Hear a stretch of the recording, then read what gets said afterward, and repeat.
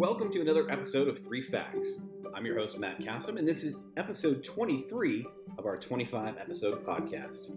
I hope you've enjoyed the facts thus far and are ready to learn just a little bit more today. Today we're going to be talking about an owl's best friend, pandas peeing, and the most famous pirate of all time. So let's jump right in. Our first fact of the week is about an unusual arrangement the eastern screech owl has with an unlikely friend, a snake. The Texas blind snake, to be clear. You probably hadn't given much thought to the fact that an owl and a snake could be besties, and you wouldn't be alone. It surprised researchers as well. The eastern screech owl isn't a very large bird, typically standing at about a foot tall. They tend to hunt just like every other owl on super silent wings, swooping down from above to capture their prey.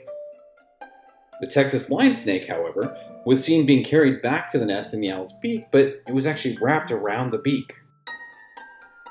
When researchers looked into the nest further, they found that most of the time the snakes would end up at the bottom of the nest beneath sticks, dirt, and debris, where they would survive and thrive on bugs that wandered into the nest or were carried in unwittingly by the mother.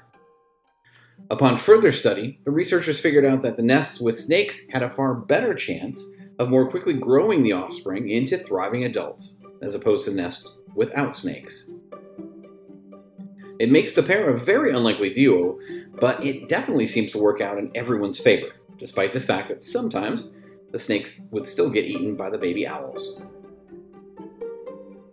Pandas are super cute bears native only to China, and they have exhibited some interesting behaviors over the years. So, why do male pandas do handstands? The answer is coming up after the break.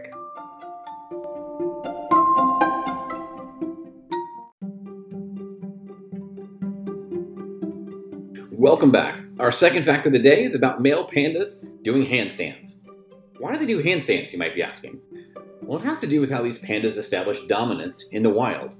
You see, there are two methods that pandas use to mark their scent and their territory: peeing and a waxy secretion from glands on their body. Now, in order for the male panda to get as much mileage out of the marking of territory as it can, the male panda will do a handstand and face a tree while urinating and rubbing its genitals against the bark. Doing this ensures the scents are captured in the bark, and the higher up it goes, the more likely the scent is to be carried up by the breeze and the wind.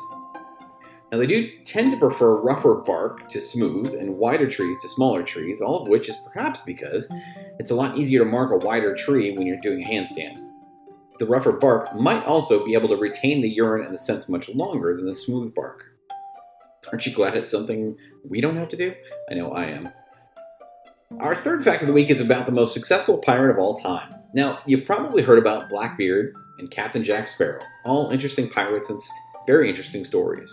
It turns out the most successful pirate, though, was a Chinese woman who was a former prostitute named Cheng Shi.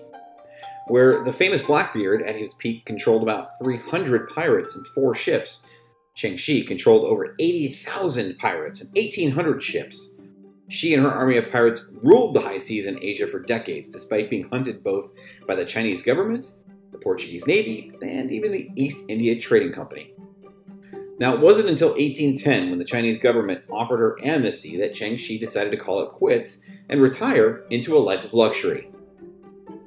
During her time as the leader of the Red Flag pirate fleet, she had a very simple set of laws with absolute punishment for anyone who would dare break them. Just one example, Cheng Shi outlawed both rape of a female captive as well as consensual sex between a captor and his female captive. The penalty?